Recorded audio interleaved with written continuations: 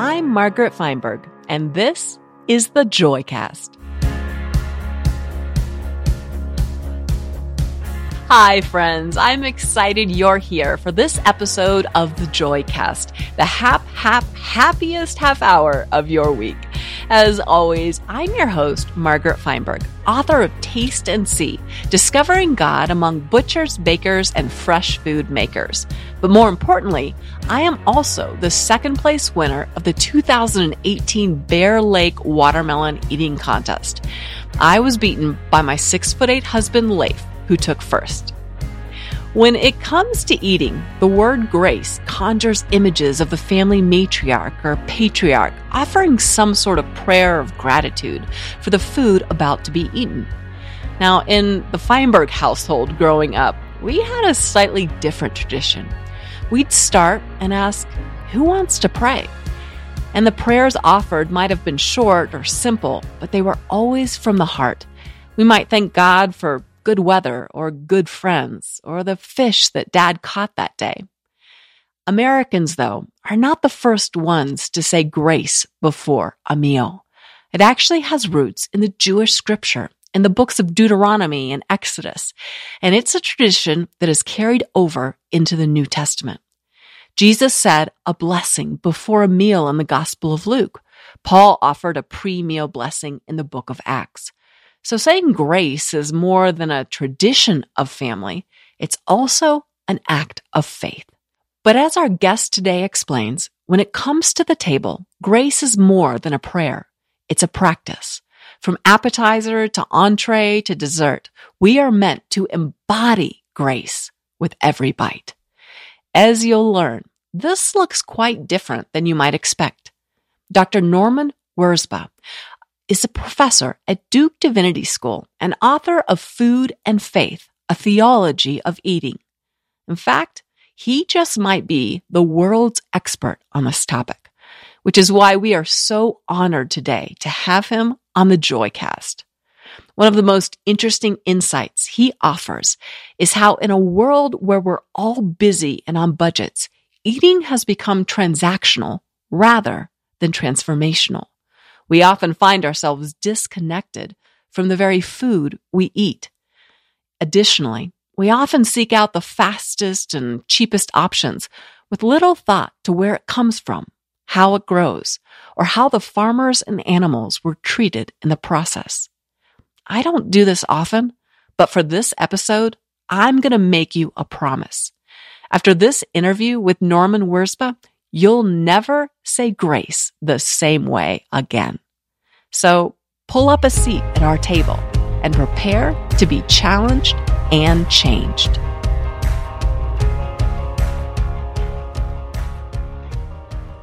Hello, Norman. It is so good to have you on the Joycast. Well, thanks so much, Margaret. It's great to be with you. Talk to me about what is the high cost of our convenient food sources? Well, I think this opens up some really fascinating questions about what we understand food to be, right? Food, if you think about it just as fuel or as a commodity, it's basically just stuff that you get, you put it in your body, and you just keep going. But if you are involved in the growing or the gathering or hunting of your food, you know that food is precious because for you to have a tomato, all sorts of things have to go really well. And if you're involved in the growing of a tomato, you know about its fragility, its vulnerability. If you've ever tried to grow your own food, you know that life is fundamentally a gift. And I think what people want to experience in their food is they want to know that the food that they eat is somehow connecting them to the power at work in the life of the world. And that's hard to do if what you get for food is simply a commodity or something that comes out of a package where you know nothing of that food's history, its relationship to the ground, its relationship to the many hands that have touched it and loved and nurtured it to make that plant grow or to make that animal thrive. It's a fundamentally different relationship. How does that different relationship affect our relationship with God or with faith? Oh my, that's a great question. I mean, if you think about how when Scripture talks about food, it is almost unanimous in saying that food is a gift from God. In fact, if you think about the Israelites, when they go to the promised land, one of the things that God instructs them is to grow their food, but not to try to grow it like the Egyptians did, where they could use power, they could use slaves to try to make sure that they have a dependable food supply.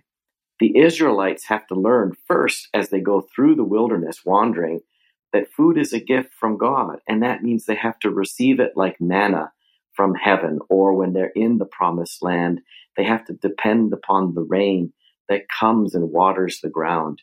Because when we think that food is just a commodity, it's pretty likely that we're going to turn food into a weapon or a tool for our own advantage. And we see that in all sorts of ways in our society today, where food has been instrumentalized to increase a person's status or to shame the bodies of people. Food is not registering as a gift that is to draw us into an understanding about how we live by the grace of God. Instead, food has been reduced to something that enhances our power and position in the world.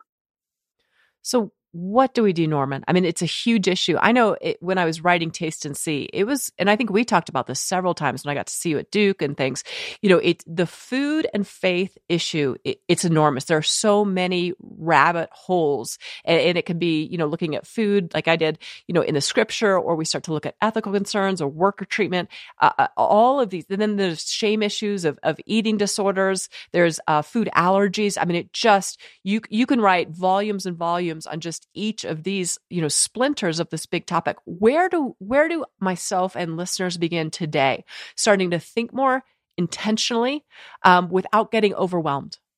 Yeah, and it's very easy to be overwhelmed, and it's also a real temptation to get into the food shaming business where you go around judging the practices of other people and the ways that they eat. And I think that's a terrible idea, because eating is such a personal matter, and it's very easy to really destroy human beings by talking about the way their bodies look because of how they've eaten and things of that sort. So the first thing is I say just try to remove the imposition of guilt upon people, because we're all implicated in a system that's doing a lot of damage.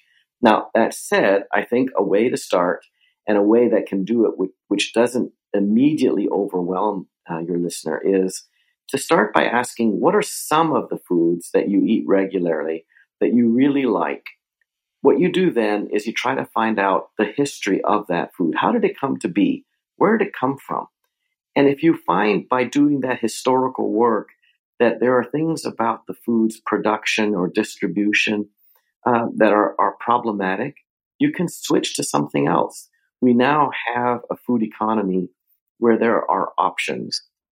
And people need to sort of move slowly in the direction of sourcing the food they eat in ways that are more responsible. And this is where I think faith communities are especially important, because as a community, you can be talking about this, right? There's no reason why people in faith communities shouldn't be talking about the food that they eat, and do it while they're eating together. Because when they do that, they can help each other. They can figure out better practices. And as church folk, they can even use the sort of size of their faith community as a way to advocate for change in the places where they are, right? I advocate for local food economies where the distance between the consumer and the producer are not so great. That's not because it will fix everything in our food economies. It won't. But what it'll do is it'll help people understand where their food comes from, give them a little bit more power and understanding about where their food comes from, and also, I think, do some real good for farmers in the area where they live who want to grow good food. Right? One of the reasons we're seeing so much food produced in harmful ways is because the system seems to demand it. And a lot of farmers, they would much rather be growing food for people that was healthy rather than growing commodities for either animals or commodities to make things like diapers or ethanol. I love that concept. I know when I spent time with the meat apostle in Taste and See, he said, the struggle is, a farmer has to feed, 100, 137 families and can't feed his own. And so that idea of fighting for the farmers, 100%, I'm on board. And I hear the big concept of what you're saying, but I'm Margaret. I have access to some grocery stores in my town. What does that look like?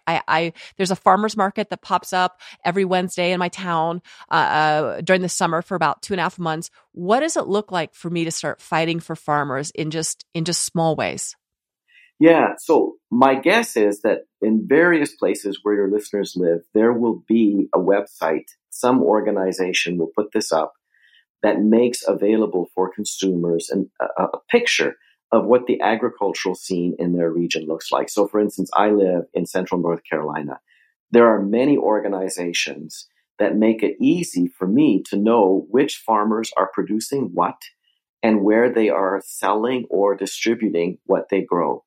And that, yeah, it takes a little bit of work, but when you discover a good source for your food, like where I get my eggs or where I get my milk, for instance, I tell other people about it. And they then realize, wait a minute, we can buy our stuff from there too. There's no need for us to support a food industry that we know is doing a lot of damage. So as we communities together discover what are the good places to go, we bring together our shopping dollars. And remember, the money we spend on food is always a vote for the kind of agriculture we want to have. As we consolidate those dollars and put them in the direction of farmers and growers who are doing good work, the demand for that kind of agriculture is going to grow. And to show you how powerful that is, if you were to have come to central North Carolina even 30 years ago, you would not have encountered the vast array of small-scale agriculture that is trying to grow food in ways that honors land, plants, and animals and eaters. It's exploded over the course of just 3 decades.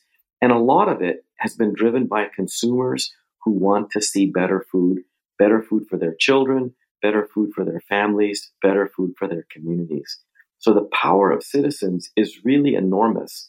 But what needs to happen is the citizens need to come together and act not just as individuals, but as groups, and do the kind of education campaigning, the kind of advocacy for local food systems, the kinds of political reforms that are going to be necessary to make it so that something like small-scale processing of meats can happen in their region.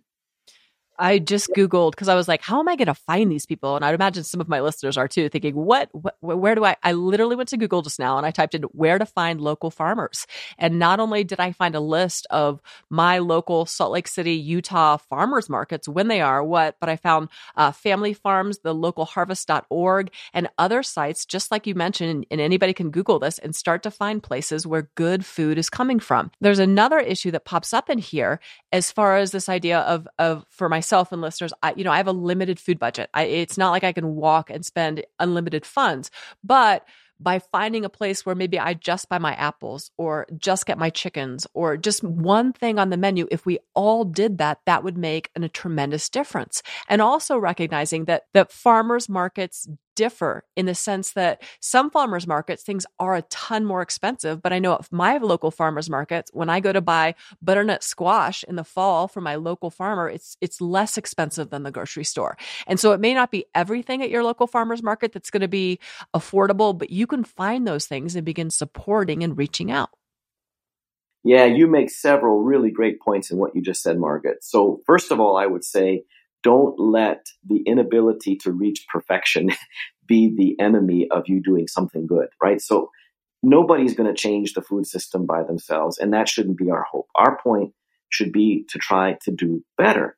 And better is going to mean different things for different people, right? For people who've got more income, they have choices that people with less income don't. But that doesn't mean that we can't advocate for people who have less income for a better food system so that when they do want to buy better food, we know that the pricing is not going to keep them out of it. And that means that we're going to have to talk about things like food policy, which are, of course, enormous topics. But we have to know as citizens in this country that we've got a farm bill right now that supports and heavily subsidizes agriculture that produces commodities, not agriculture that produces food. And so we end up in this unusual situation where if you go into a grocery store, a bottle of soda is cheaper, right, than a healthy piece of fruit or vegetable. And that's all because of subsidy structures. So we need to advocate for that, for sure.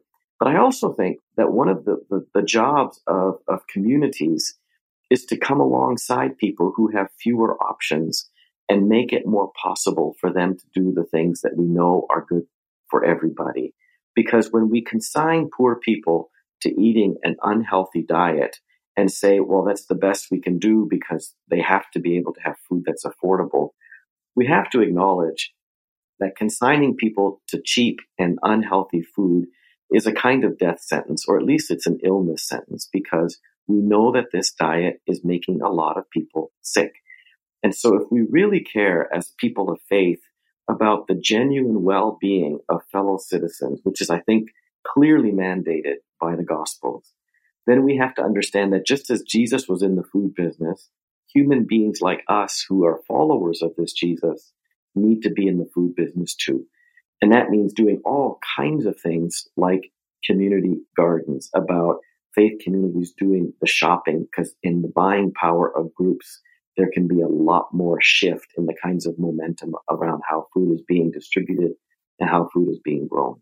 One of the places I see that, honestly, is even in a grocery store like Walmart, where I am now seeing more organic options at affordable prices than I have ever seen before. And so you are right, that communal nature of each of us speaking up and helping and doing what we can, even if it's just a couple items on our grocery list, can make such a big difference. I wanted to ask, one of the things that I know in Taste and See, okay, so I did all of this research on these foods in the Bible, and then I began to dive into food sources, and I heard some really rough stories. I know in one documentary I learned about in China, many of the prisoners who are forced into hard labor camps, one of their jobs is to peel garlic, so that it goes in the bottles of peeled garlic that sometimes we buy at the grocery store, and from China, and they're not given any tools, and so their fingernails actually fall off and are worn off because that's all they have to pick the garlic. And so for me, I learned that, and I've made a decision that I'm going to buy fresh garlic. It's inexpensive. I will peel it.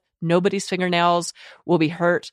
Feels a lot. It just feels better to me. And yet, what I find is sometimes I'll go to somebody else's house to eat, and because of my research, I'll look at what's on the table and my eyes will get really wide because I know stories that they don't know, and it's not my job to educate them, but there's this temptation to lose the grace that we're meant to have and to share around the table.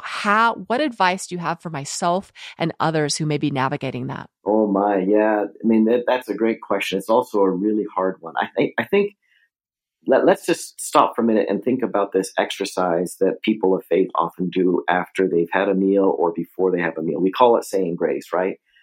And normally for a lot of people, if they still do this practice at all, it's a kind of ornament. It's what we do is we say a few words of gratitude or a few words of blessing, and we do it as an action that we hope will cast a veneer, a glow of grace over the food that we eat.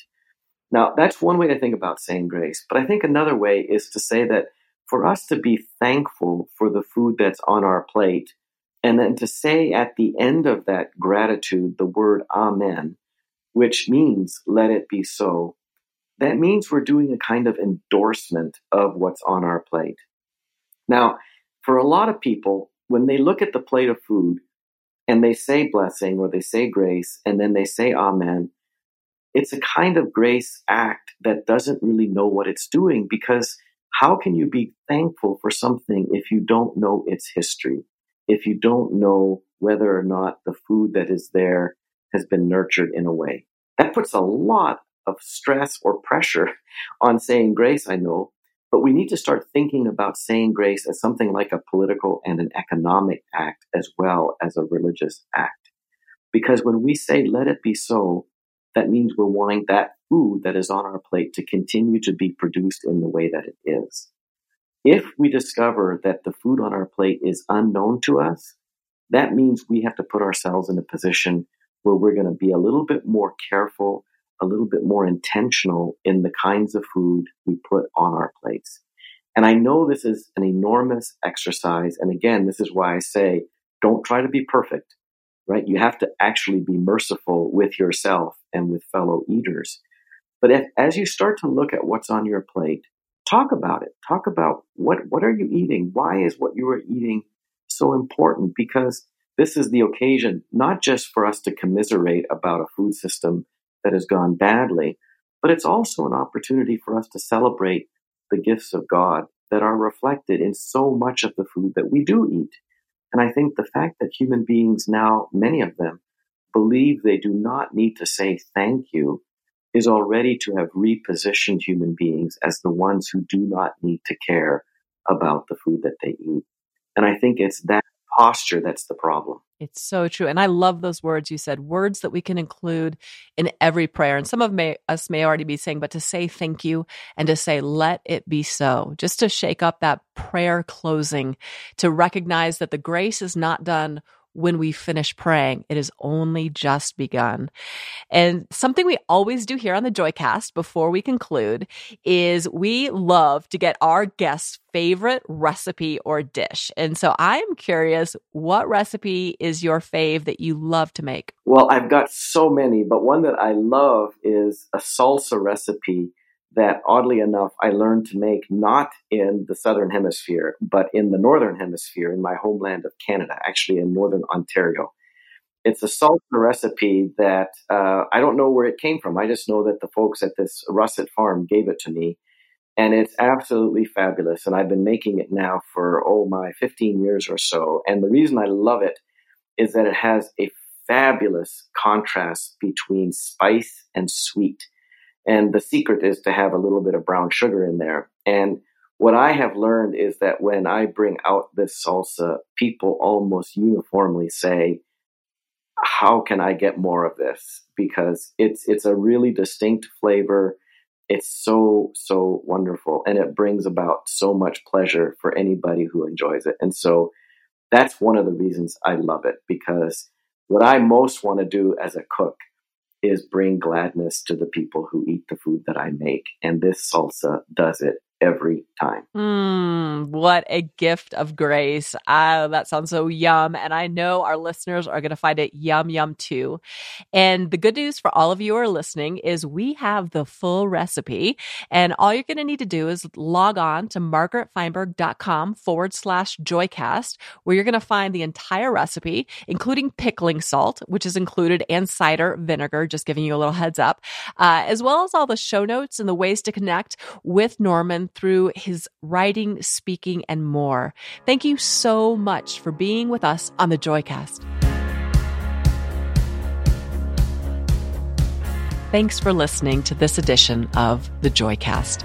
If you've enjoyed today's conversation and you'd like to dive deeper into the unexpected joys awaiting you around your table, check out my new book and Bible study, Taste and See: Discovering God Among Butchers, Bakers, and Fresh Food Makers. These resources will help you savor your life, nourish your friendships, and embark on your greatest faith adventure. You can purchase them at your favorite retailer or margaretfeinbergstore.com. If you do, reach out to me on social media or my website and let me know what you think. Until we meet again, bon appetit and amen.